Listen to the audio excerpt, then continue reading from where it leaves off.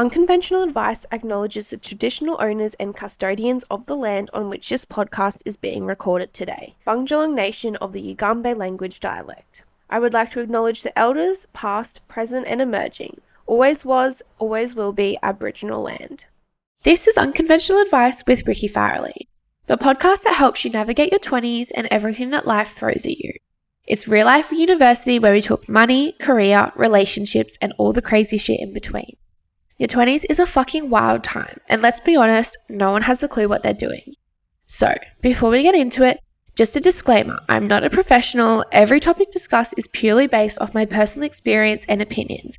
And if you're really struggling or need some serious advice, please seek the help of a professional because that is definitely not me. Now, let's get into it.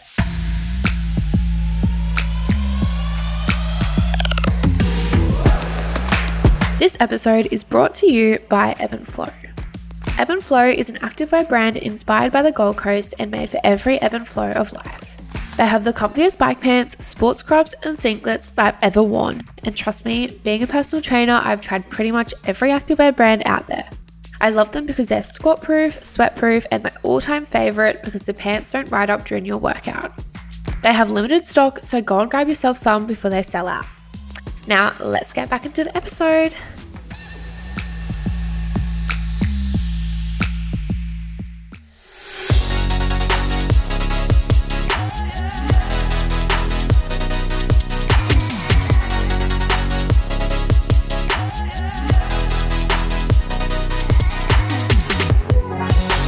All right. Hi, guys, and welcome back to another episode of Unconventional Advice. Today we are doing an interview and I am joined by John. Hello, how are we? So we are going to start with your wildest story. So what is your wildest story that's ever happened in your 20s? All right, straight off the bat. Wildest story from the 20s would definitely be... okay, so I'm in a band, Catchpole. We were playing a gig at the Flying Cock in Fortitude Valley. Which... is a club, guys. And the gig was called Top of the Cock. I think that's what they always call, like, their big shows. They always call it that. So we were there. At this point, I was doing a lot of, like, long-distance running and probably not eating enough to fuel that sort of stuff. But and I was doing, like, I do fast still, but I was like doing, 25Ks and stuff, right? Yeah, like, huge. Yeah. I was doing, like intermittent fasting. I still do that, but, like, at this point, it was, like, probably taking it to the extreme on top of running like huge distances. And yeah, it was just it was one of those days I was like, I didn't find an opportunity to eat in the time between training in the morning, preparing the car and taking all the gear up to Brisbane by the time I got to the venue. And then I was like, I don't want to eat before I sing because then I'll have like greasy throat. And I don't know if you've ever experienced, or you probably don't know what that's like. No. But when you try to sing, like even if you just did it now, if you were to eat like a steak cooked in oil and then try to speak, you get that little in the back of your throat. So I was like, right. I'm not doing that. I want to have a good, a good performance. So I didn't eat, got there, didn't drink the whole show. Afterwards, went out, said like hello to everyone, thanks for coming, all that stuff. And I thought, yep, sure, I'll get something to eat now. And then everyone goes, nah, we're going to Birdie's. We're going out. So I went, oh, can I get something to eat before we go? And they're like, yeah, we'll get something on the way. No one stops with me as we're going. And I don't want to lose. Yeah, and I don't want to lose the crew. So we get to Birdie's and I get up the front of the line. Actually, no. So keep in mind, just before this, I've realised I'm not going to get enough time to eat at the place before we leave. Yeah. So I've started drinking. Yeah. I've already started drinking. I've started pumping some drinks. If you can't have a kebab... just start on the vodka sodas. Legit. So I started pumping some bevies and yeah, by the time we get to Birdie's, I'm a little bit like out of it. I'm a little bit like, oh, I'm feeling it now. Yeah. And I'm thinking I'll eat something straight after this and then maybe I can save myself. That was not the case. I got my guitarist Liam's girlfriend Siobhan runs to the front of the line. She's already in there, sees me and goes, John, I was looking for you. You'd be perfect for this. And I'm like, what are you talking about? And she grabs me by the arm, drags me in. I barely get my license back off the secchi as she's like snatching me. she runs me through this club, flings me on stage, and this like announcer guy looks at me and goes like, "All right, so do we all understand the rules?" And I was like, "What's going on?" And I look around. Just got here. Yeah, legit. I look around. There's like 6 other dudes on the stage, Yeah. like all like Brazilians and Spanish dudes. And I was like, "What's going on?" And the guy goes, "You're gonna strip. So like whoever strips the best to this music." So I'm like, "What?" And I'm looking at Nicola, my girlfriend, and Liam, the guitarist, Archer, everyone in the band, and I'm like, okay, lol." It's like to my girlfriend, can I do this? Yeah, legit. And she's like, "Yeah, do it." And I was like, "All right, mad." So the thing starts, and yeah, long story short, I won. Classic. $100 drink voucher. I'm like, sweet, we're laughing Yeah. for the night. Like, what I'll do, I'll go out and eat something. I'll come back in and Yeah. I'll start pumping the bevies. Someone yells, "Guys, we're going somewhere else. Like, we're going to another place. We got to leave." So I run to the bar and I go, "All right, well, I'm not going to use this at any other time. I'm Yeah. going to get all the drinks." I ask Nick what she wants. I don't know. She said vodka soda or something. So I Yeah. think I got her 2 of those. And then I just went ham. I went like, probably like 4 vodka Red Bulls, 2, Scotch and Coke Zeros or whatever, and just pumped like 6 or 8 drinks. Just like ran the tab down, and the guy was like, "Yep, nothing left." Yeah. So I was like, "Sweet, all right, awesome." Sculled all that, walked out the door, turned left, blacked out completely. And that was it. that was the end of my night. Yeah. Was really Yeah. gearing up for a good one, but yeah. And where'd you wake up? I woke up in the Chinese, not Chinese, that's the Chinatown. I woke up in China. Yeah, Jesus. Not quite that extreme. I Yeah. woke up in the Chinatown Medical Center in Fortitude Valley, like laid out completely, like next to a bucket of vomit, and was like, "Oh, what's happened? What's happened?" Nick's sitting there with me, and she just looks like hilariously disappointed, like just like, "Oh, what a disaster this guy is." And I'm like, "Oh, what's happened? What's happened?" She's like, "I lost you at Birdie's, and then I found you like floating through the valley, just absolutely blind. You had no idea where you were, and then you fell over like into a bin and started throwing up in it, and that's basically where we stayed until like the red frogs came and got you." Yeah, I couldn't find my license. My license was really? gone. Did you have to get a new one? Yes. That's Yeah. worse. So, and I'm pretty sure someone tried to use my ID that night because I found this out later on. Oh, I got God. banned from like RSLs and stuff. No, someone told me they were like this license has been flagged for something, and I went, "What?" And they went, "Here's a photo of this guy, and there's a photo of some random dude who tried to use my ID What? to get into clubs and stuff that night." Oh my So God. I was like, "Lol, did someone like rob me while I was Holy absolutely shit. trashed?" But I have no memory of I mean, anything. you probably could have been because, yeah, I mean, if you were that blacked out. That's the ideal time to do it, yeah. Yeah. But yeah, that's the craziest story I'm willing to disclose. That is pretty wild. I love the strip part too, and that your girlfriend was just like, yeah, fuck yeah. Oh, Do yeah. it. Yeah. Yeah. I'm a stripper, for sure. Oh, 100%.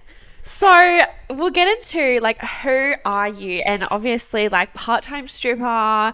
What else? All right. So I'm John, Aiello. Is that how you say it? Yeah, Aiello. Oh, and it's actually Aiello, but it's just easier for Aussies to say Aiello. I don't, in my head, you know, when you read someone's like Instagram, like- mine was just like, Aioli. yeah. Yeah. I literally read John Aioli, and I'm like, yeah. Yeah. Aioli is what I had on the back of my grade 12 jersey. Yeah, that Just- makes way more sense. I Yeah. feel like you should just change your last name. I'm not going with the creamy sauce, eh? Yeah. But first and foremost, I am a performer. I have been singing in my band Catchpole for the past 5 years. Which I just found out about Just 5 found minutes out. ago. Yes. Terrible podcast host. I've been like doing musical theatre. I was singing in choir from like grade 2. Like I've always just been that way inclined. Nowadays my like performance is more tailored to obviously the band and also fighting, MMA. So I'm an amateur bantamweight fighter at the moment. Just had my last fight on July 16th. Where I won via rear naked choke in the second round. Just wanted to let you guys know that he did win. Dominant fashion. Yeah, don't just one. But anyway, That's So- that's me. that's you. Lovely. So you got a lot going on. So let's talk about what do you do with the fighting? Because I know that this is going to be, I know probably people are being like, why are we talking about this? This is so random. But The reason I want to talk about this is because I feel like although it is niche, and I mean, being in a band isn't that niche. Not true. No, that's I'm not fine. trying to take Take a offense. shit on me. Yeah, that's all right. Like, obviously, Everyone's in a band. everyone's in a band, John. I'm not in a band, so this is the closest I'm gonna get. But obviously, like, fighting and stuff, that's not the most, like, that's very niche. But the thing I kind of want to talk about is how, like, you obviously have set your mind to do something and you've become really successful at it. And I kind of want this to be like a takeaway for anyone if they're thinking about doing anything, even in your 20s, when you're a little bit older than you would be kind of starting a hobby, like lots of people start when they're like 5 years old, but that you can like actually do it, and how to set your mind to it, and how to kind of overcome barriers and whatever. So let's kind of talk about it. So tell me about the fighting. Like, what do you actually do? Do you get paid for it? Like, tell me all about it. Okay. I'll tell you everything about it. So in terms of like how I got to it. Yeah. So how did you get into it? How old were you? So look, I only started training MMA just over a year ago. And what is MMA? Sorry. MMA is mixed martial arts. Okay. So that's a combination of striking, wrestling, grappling. It's just every art, like every martial art form in Right. one. It's like anything goes. Like karate and everything? Yeah, you can. Yeah. Yeah. There's elements of everything, and that's like where people talk about like styles and stuff like that. Right. People fight very differently depending on what their background is and stuff like that. Yeah. But mixed martial arts blends it all, Right. in okay. one. Yeah. But the way I got into it was, look, honestly, I was interested in fighting from when I was like 5. Yeah. When I was a kid, I was like, I want to do boxing. I want to do this. But my parents, I had ADHD, and my parents were very like hesitant. Yeah. Because they didn't understand that it would have been a really good creative outlet where I would have been able to expend a bunch of that energy. Yeah. They thought, no, he's going to start punching more kids because he knows how to throw them correctly. Totally. Which, in hindsight, look, I don't blame them. Yeah. Because I was that kid that, like, if someone was like annoying me and wouldn't like piss off, I would just like throw hands. Yeah. So yeah, I understand where they were coming from. Yeah. But yeah, I think that was just misunderstood energy. But in terms of how I actually got into it, look, I wanted to do it for ages. I got a mate in like grade 11, 12, Sam Irvine. You've met him actually. Yeah, yes. And we started we said oh, let's not go to a gym. Let's just like spar. Let's like hit pads and spar and see if we can figure out the way like it feels to like move around in front of someone. And sparring is like fighting, right? Yeah, it's like simulated fighting. Yeah. It's not like as hard. Yeah. Like if you do it correctly. Yeah. But it is you're trying to hit and not get hit. It's the same as a fight. Yeah. So we were doing that for ages. Learned that a bit, and then I started like occasionally sparring with people who trained out of MMA gyms like Puma or Heartbreak Conditioning is another one. Okay. Yeah. So I started getting like some rounds in with them. And how old were you at this point? Sorry. This is like 18, 19, Yeah, 17, okay. anywhere from 17 to 19, 20. And then when I was 21, I started training jiu-jitsu with Southside under Diego Queiroz. Yeah. So he's quite well known, hey? To me, he is. Yeah, Yeah, in yeah. jiu-jitsu, he's a black belt and national champion last year. Yeah. Oh no, this year. Yeah, it was this year. Wow. February. Yeah, national champion crazy. black belt. Once I started learning from him, that's when like the switch flicked, and I was like, oh yeah, I've got to do MMA, and I've got to actually compete. How old is he? He is 27, I believe. Oh, wow. Yeah, Okay. Yeah. Yeah. But he's a great mind to learn from. Yeah. And I realized, because I just started doing jiu-jitsu because I just like was passionate about it. I was Yeah. passionate about it as a hobby. Yeah. And it wasn't until I started learning from him I realized, oh wow, I can absorb knowledge quite quickly. Yeah. If I'm listening to the right teacher or I'm like learning from the right teacher. And the second I was able to apply stuff and I could see progression so quickly.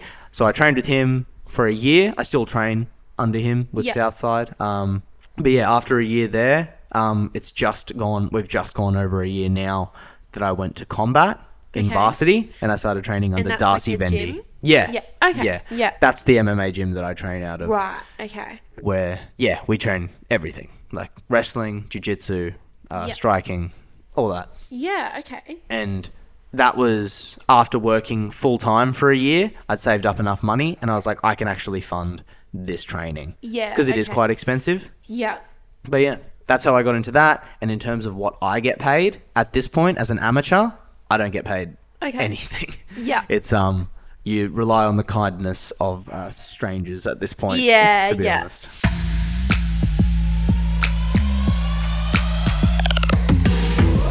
Hey guys, just quickly interrupting this episode to talk about today's sponsor, Minimade. Minimade is a small Australian business that creates unique and beautiful handmade earrings. All of their products are made from polymer clay and hypoallergenic materials. They are delicately crafted in small batches to ensure the best quality. Minimade believes that jewelry is more than just gold and silver. It's a way of self-expression, and that comes in all shapes, sizes, and colours. I was lucky enough to get you guys a discount code for 10% off. It's unconventional 10 at the checkout for 10% off. That's unconventional 10 at the checkout, one use per customer. The link is in the show notes. Now let's get back into the episode.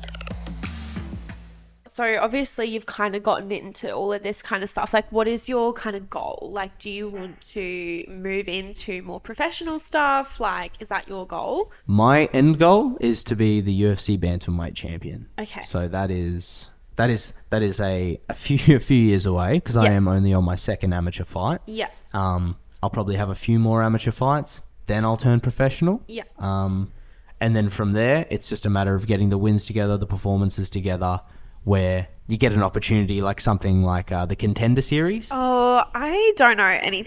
I feel bad, guys, because John and I are good friends, but I just like his Instagram. I'm like, oh yeah, like I don't know anything. I'm so sorry. Don't feel bad. It's not something a lot of people know about. Yeah. It is a very, like you said, it's very niche. It is a very niche thing. UFC, MMA, people don't really, unless you're into it, you're not into it. It's like NRL or something. I don't know. No idea about that either. Yeah, neither. But the Contender Series is something Dana White has it's like a feeder show for the UFC. So you come on, you have a fight. If your performance is good, you get a UFC contract. Oh, Like wow. Shannon Ross, who's like Australia's top flyweight, or like one of Australia's top flyweights, just had a fight. He actually lost the fight. Oh, really?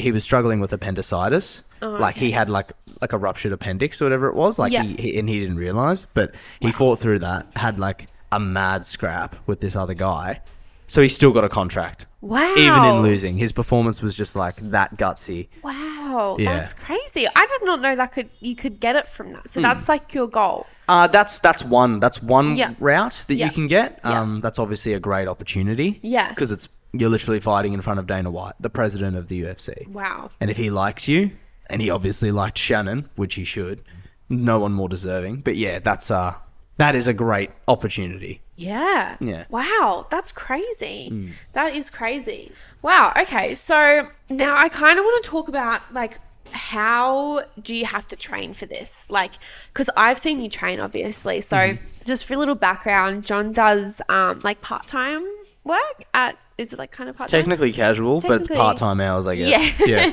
Classic, like every job. So he is a receptionist at Good Life, and I used to work there as a PT. So I did a lot of my boxing sessions, and John would be like training next to me. We had this like big arena, and obviously I saw how hard you trained, and you were in there pretty much every day that I was there, and I was there very early in the morning, and you were there very early in the morning, and I saw how hard you were training. So I kind of want to talk about that. Like, once you've decided like, okay, this is kind of what I want to do. Like, how did you mentally prepare for it, and how do you prepare for it? Because it looks fucking hard, to be honest. Yeah, look, it's definitely not for everyone. Yeah. I don't know if I mentally prepare for it. It's not, that whole like, motivation. Yeah. It's not motivation, it's discipline. Yeah. That whole concept, that's all it is. Like, that's all I know. I know my and I'm very scheduled. So like, Yeah. I train certain things on certain days, and that's non-negotiable. Like, Right. that's how I do it. Yeah. So if I wake up and I don't feel like I really want to train, that doesn't matter. I'm still going to go in, I'm going to train like I'm fighting someone. Being a PT as well, I know that there's definitely days like I'm not motivated, and it's like definitely the discipline part of you that you need to, you need to just push yourself and go. But what actually keeps you like what is the discipline part? Like, you know, if you wake up and you're like, fuck, like, I do not want to do this morning, like, what actually keeps you going? Well, like I said to you before, I'm incredibly competitive. Yeah. There's nothing that drives me more than like competition. So for me, like I said, it's non-negotiable. I wake up and I think, oh, I don't want to do this. Yeah.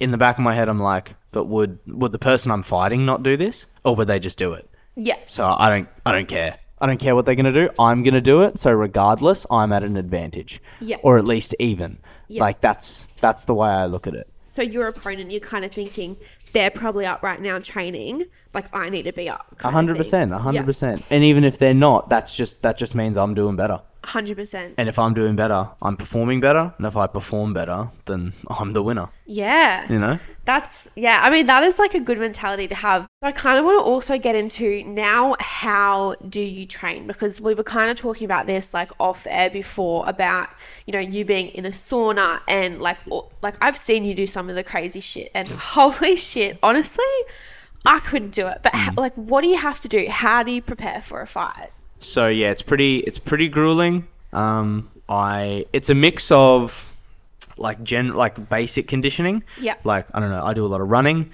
specific work in terms of like skill based stuff, like hit pads, and like wrestling, obviously, like you have grappling scenarios, that sort of thing. Yeah, it's a mix of conditioning. I don't really do any weights or anything like that. You get that work from proper rounds of wrestling and grappling. Like, that's the strength you need. So you don't do any gym strength workouts or anything? Not really. The only thing I do dabble in is knees over toes. I've done knees over toes, the Zero program, for the last 12 weeks. Okay. Which is to strengthen the tendons and ligaments in your knees and stuff like that. Yeah. And that has been leaps and bounds. Like, that has helped leaps and bounds. Yeah, yeah. But in terms of the other training, it's every time you've seen me in there, like hitting the bag and stuff like that, that's just training that like explosive conditioning. Obviously, there's sprints on the assault bike or, you know, treadmill, whatever. But it's a 6 days a week thing. I was going to say, so how many times a week are you doing this? So yeah, I'll probably train anywhere between 3 and 4 sessions a day for 6 days. That's crazy. Sunday is supposed to be recovery day. Yeah. I usually just go for like a long run, somewhere between 16 and 22 Ks. 16 and 22 Ks. Yeah. That's more than I've run in my whole life. Yeah, but that's wow. That's not an intense run. Like, that's a cruise, you know? And that's your supposed day off. Yeah, but it's not that's like, crazy. I'm not redlining the body or anything like that. Yeah, so it still does count. To me, I'm like, that's active rest. Yeah. And if you eat well and you sleep well, your body recovers well enough that I don't think you need a full rest day where you don't do anything. Yeah, totally. You know? Yeah, and you know, like, obviously you are training for something as well, so it's like you kind of need to put like your boundaries in and go, do I really need a rest day, or can I do that like active recovery That's thing? exactly right. Yeah, wow. And so then before the fight, so we were talking about water off air before, like, talk to me about that. Like, what kind of water stuff do you have to do? What do you have to do with all of that? Okay, so you're talking about the water load. Yeah, I'll give water you that. load. Remember that terminology. Yes, water load. Water load. Gotcha. All right, so obviously you get the date of the fight and you have to make weight. Okay, what does that mean? So technically bantamweight is 61.2 kilos with a 500 gram allowance if it's not for a championship. So you have to be exactly 61.2. You can, with the 500 gram allowance. So you can be 61.7. That's the heaviest you can be. That's crazy. So I weighed in at 61.5 for my last one. I did make 61.2, but then I was like, my coach was like, have 200 mils of water and you're still on weight. And I was like, oh, yes, water. Wow, yeah. But yeah, so the way it goes, you progressively lose weight in the lead up, and then on fight week, you do what's called a water load. Yeah. So you pump, for me, anywhere between 9 to 11 litres of water a day. So you just want to be peeing the whole time, basically. Yeah. It's got like an IV drip in. Yeah. Yeah. You have no salt. That's tough. You have very minimal food. It's like very keto, but the calories are up. So it's around the 2,500 calorie mark is just for like maintenance, I guess. Well, not maintenance, but like it's basic, you know, it's a base level of food to consume. Yeah. So it's like lean meat, avocado, or fatty meat and avocado. Right. Like no carbs, No nothing to carb- retain water. No carbs, no salt. Yeah. For the most part, in the very early stages, like Monday, Tuesday. Yeah. If weigh-ins are on Friday, you cut the carbs on Tuesday. Right. Okay. So Sunday, Monday with rice and veggies, and then Tuesday onwards, none of that. Wow. Yeah.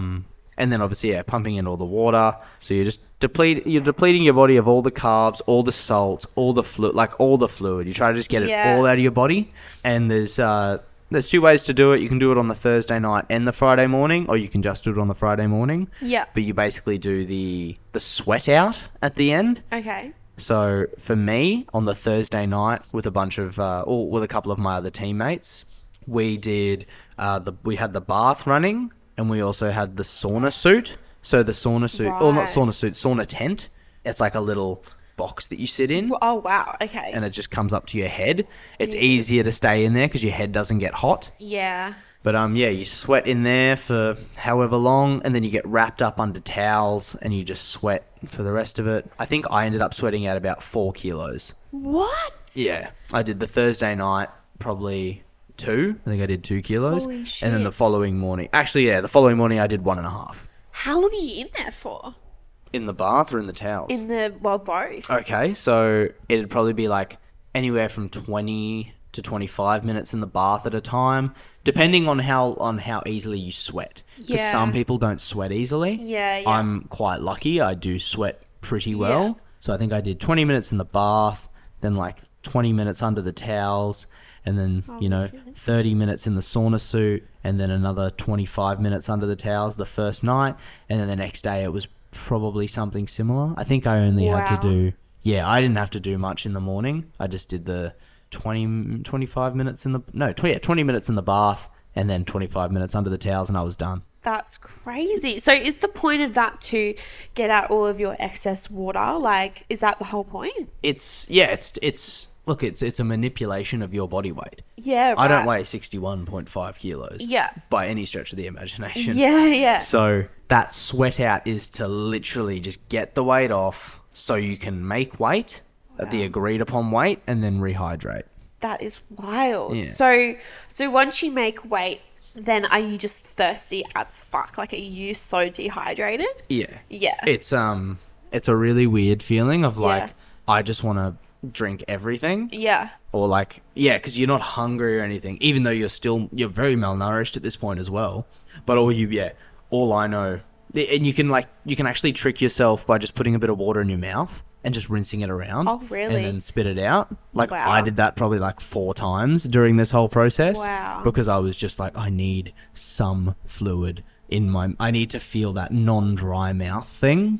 Holy moly. Yeah, it's a very draining thing, but once you've made weight, that's honestly that feels like the fight. Like, you feel that's the fight. The rest of it is fun. Because you get to go in there and do what you've trained for. Wow. But it's... I don't want to say it's horrible, like, because it sounds horrible, and in To me, theory, it sounds like torture. in theory, it is torture. Yeah. But it's like the payoff is the reward. exceptional. 100%. So, how close to your fight do you have to make weight? Is this a few hours before? Is this a day before?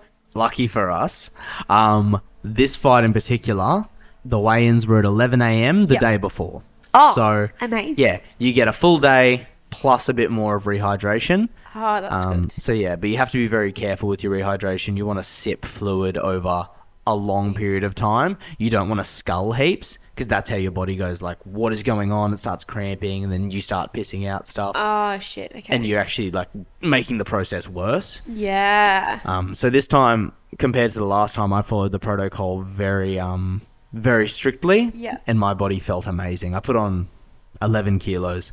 Oh, wow. Yeah, in a day. What? So when I fought, I was... What? I thought you meant a week, and I was like, okay, that's a lot. In a day? Yeah, it was from the Friday at 11 a.m. to the Saturday at like 4 or 5 when I fought. Holy shit. I was, 11 kilos heavier. So 61.5, and then I was like 72.3 or something. What? Yeah. And did you start having carbs? So obviously, because carbs hold water, is that what you started to do? Yes, and that's what I mean. Like, it is a manipulation of your body weight when you're doing that whole sweating and salt and carb. Because the second you put that stuff back in your body, it absorbs all the fluid. Wow. And then you feel like a person again. Wow. It's like you're just like a sultana, and then you just come back into a grave. 100%. 100%. Holy moly. That is really, really wild. So, wow, there's obviously like a lot of preparation. So I want to talk about, how are your family and friends? Like, obviously you making this decision, like, it's a big financial commitment, which I want to talk about in a second. But obviously, like, it's a lot of work for you to be doing. So how do your friends and family kind of support you through this? And I wanted this to sort of be like, for everything as well. Like, for someone who's kind of, even like me, when I'm doing this podcast, like, my family and friends are really supportive, which was amazing. But how were your family and friends taking on this new adventure? Yeah, no, 100%. I'm very lucky to have friends that are interested in the sport. Yeah. And they've seen me for years, and they've always, like, I don't know, like, even they were all at, like, a lot of my mates were at the fight. Yeah. And I saw footage of them afterwards, and I can just tell they're, like, so happy for me. Yeah. And they are so supportive. They're like, they think I'm a lunatic because they're like, why are you doing this weight cutting stuff? Like, all this training. They're just like, they just don't have that competitive drive that I do. So they don't get it. But at the same time, they're like, well, that's what's going on in his head. So at least he's doing it. And like, yeah, let's get behind it. Yeah. And let's have a good night when he wins. That's amazing. So that's where I am on that front. Nick, my partner, she took a little bit longer to warm up to it. This last fight was actually a huge turning point, though, because she saw how much work I put in, and I've had the conversation with her many times. I was like, look, you need to get on board, because this isn't going to change. Yeah, like, I'm gonna be doing this. Yeah. And yeah, for ages she was like, oh, but like, do anything else. Yeah.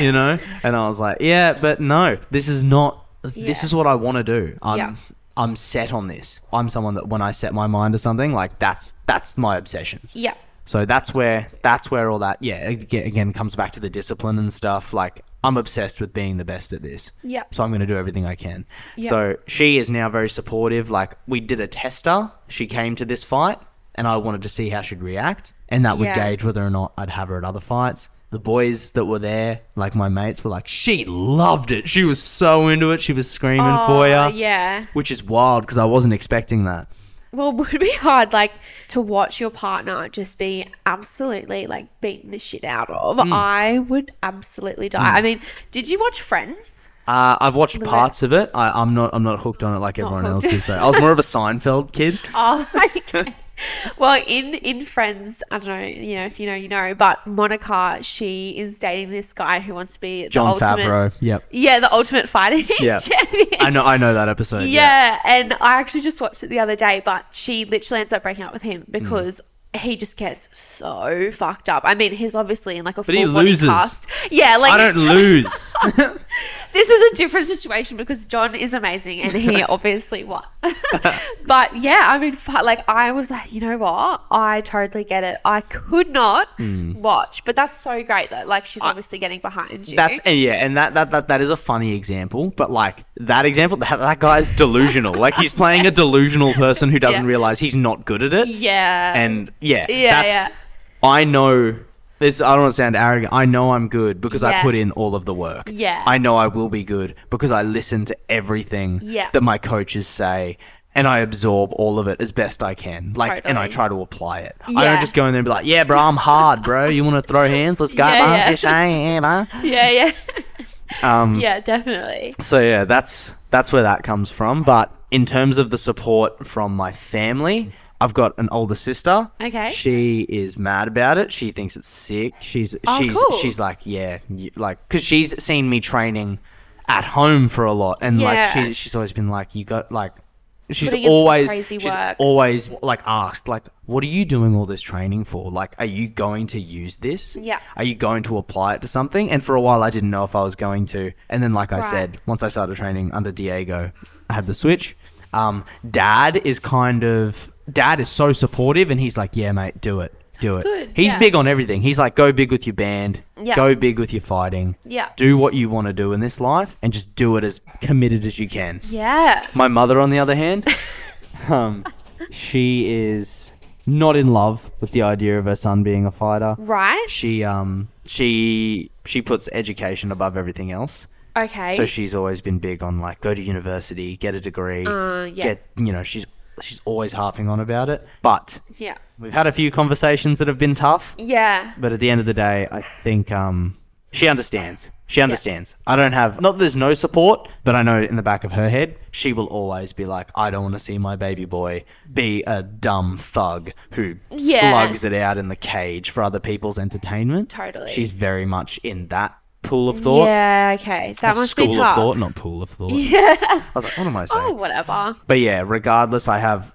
so much support elsewhere. Yeah. I'm like, Mum, yeah. I get it, but I don't get it. Yeah. We can agree to disagree on one thing, you know? But it's also like, like my dad's the exact same, where it's like uni or nothing. Like I just felt like I'd been disowned when I did go to uni for a little bit, but then I dropped out because I couldn't do it. I just didn't want to do it. But, it was like almost like uni or nothing. It was Nothing like, wrong with dropping out of university. nothing wrong with that. Let me just say, I'm going to do a whole episode on how you can actually survive without, because I feel like so many parents like, if you don't go to uni, you're literally going to be a stripper and that's it. Like, this is the end of your life. It is literally a backwards way of thinking that they've just got ingrained in their brain from...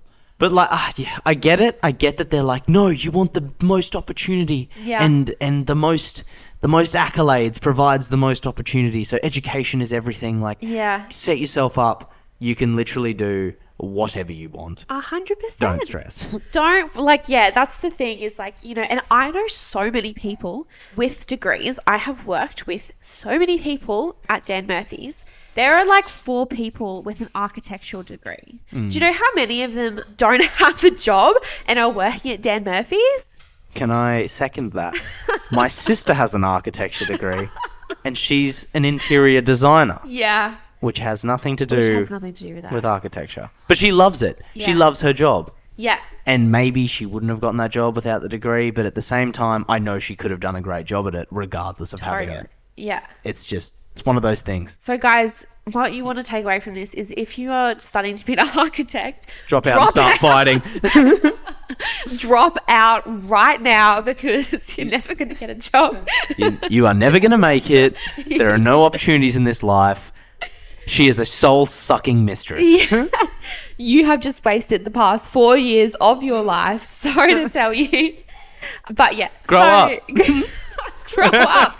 Don't go to uni, guys. I don't know what you're talking about. Okay. So... yeah, that must be tough, but like I definitely get it. But it is good, obviously, having like that kind of support anyways. So I want to touch on a few more things before we finish. So what would you say to someone who is kind of even thinking about getting into like fighting or literally thinking about getting into anything? Like even someone who's wanting to get into like gymnastics when they're, in your 20s. You do show a lot of like motivation, but you also have like persistence there and you have become really successful at something that you started not that long ago. What would you say to someone who was like, fuck, maybe I kind of want to be a professional dancer or maybe I want to get into songwriting or whatever? Like, what would you kind of say to them? Look, first of all, I wouldn't say I'm very successful so far. Look, I appreciate that. I appreciate that. Yeah. But there's a lot more to do. Yeah. There's a lot more to do. And I plan on being very successful though. That's for sure. That's where my mindset is. But in regards to someone who wants to do anything that's like out of the norm for them, like they think, oh, well, should I? Look, just do it. What's the word? Like that, my advice would literally be just do it. Yeah. Just Shia LaBeouf or Nike, whichever you want to do.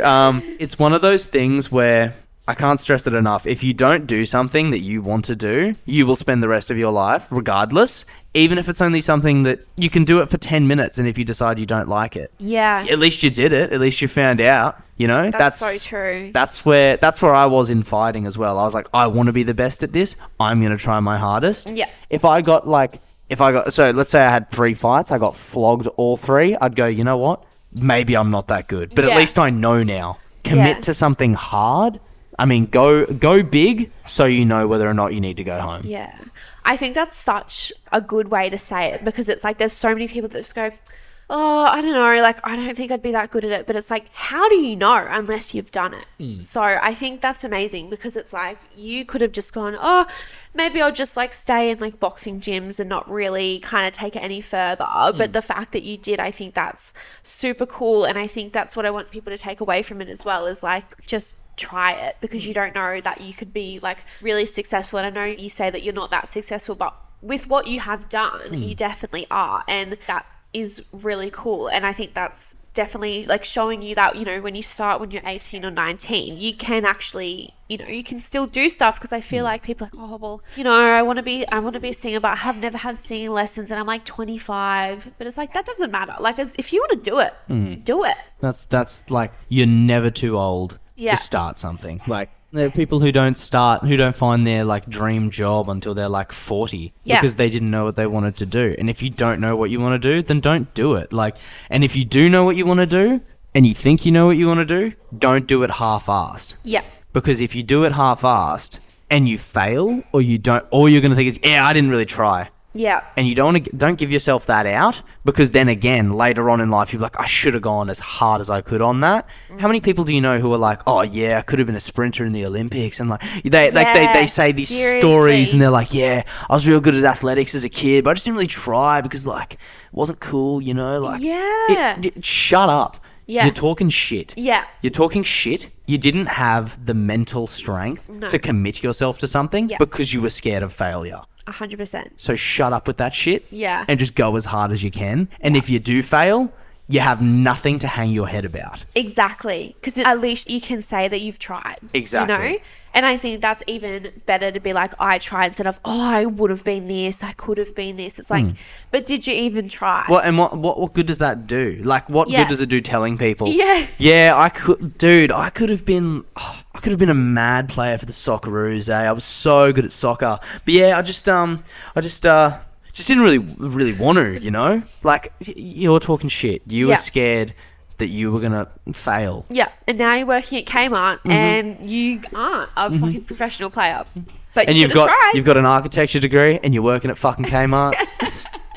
Yeah, you've got your architecture degree and you're like, fuck. Failed soccer player with an architecture degree working at Kmart. But yeah, well, yeah, I mean, I think that's so important, and this is like why I wanted to do this episode. Obviously, I think it's so interesting about all of your like the fighting and everything, and like how you get into it, because it's obviously crazy. But I think it is really important, like seeing you as well training really hard and everything like that. I think it just goes to show that if you actually want to do something, you can. It doesn't matter how old you are. And I know this is like a podcast of people in their 20s, but you know, if people are listening, they're a little bit older, like 30s, 40s. Again, it's never too late. Like, you actually can do whatever you want. And even if you're not 100% successful, it doesn't matter. At least you can say you did it. 100% success is only determined by 100% effort. Yeah. If you fail by your standards, but you still gave 100% effort, there's still success there, because you've gotten your answer, at least. Yeah. If you, like, that's the worst. Not having an answer to something is the least satisfying thing in the world. Yeah. When you don't know something that you really want the answer to, that's literally what life is. We're like, what is the point of all this? Yeah. Fuck me, I don't know. Our whole life is a pursuit of figuring things out. Yeah. So go hard or don't go at all. Yeah. That's so true. And that's like, that's like such a good way to like finish it off. And yeah, I mean, that's even like me with this podcast too. It's like, I tried to do this 6 million times. You've been talking about it for ages. I've been talking about it forever. Like a year now. Yeah, like so such a long time. That's sick as well to see that's actually happening though. Yeah, but it's like, I tried so many times and I'm useless with technology, and I could have just given up. Like, I did once and I was like, fuck this, I'm so bad. But I was like, you know what? I'm going to hire a producer. So I hired a producer and I've got the podcast now, and I'm like, thank fuck, I did. And that's exactly it. You invested in yourself. Yeah. That's what I'm doing with all this time. Yeah. So it's the exact same thing. Yeah. You're going hard. Yeah. And you gotta like, yeah, you kind of have to invest in yourself. Like it's not just gonna come, like obviously with your fighting stuff as well, it costs you money and it costs you time, but it's like, if you think that's worth it, that doesn't even matter. Like 100%. I don't even care how much I pay for my episodes and like for the producer, because I'm doing what I want. If you're happy and you feel fulfilled, that is the most important thing. Yeah. That is how we achieve happiness in our lives. Yeah. Don't just go do some shit job and slave away so you have money to buy a house, and that's like, you're sitting there at the back of your head thinking, I should just shoot myself. Yeah, like, literally. What's the point? Like counting down the hours until your shift ends and you could be like, oh, I could have done this. It's like, well, fucking do it. Exactly. Yeah. So true. Well, thank you so much for coming on. Now, we've run out of time, but I'm going to put this link in the show notes because John does have a band, which I didn't know like an hour ago, but he does, and it sounds really good. So if you guys like Skeggs, Ocean Alley, we'll put the link in the show notes so that you can go listen. They're actually great. And it's called Catchpole. Catchpole, yeah. So what is your Instagram? Like plug your Instagram and everything so that people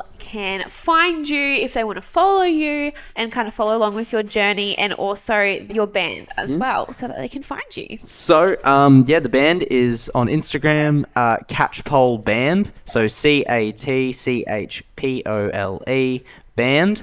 That's where you can find all our stuff. We have been a bit quiet the last year, or the last 2 years, I guess, because of a bunch of up and downs, but we will hopefully be releasing an album either early next year or end of this year. So amazing. Stay tuned, yeah. Definitely. And what is your Instagram handle? At daddy_ravioli_MMA.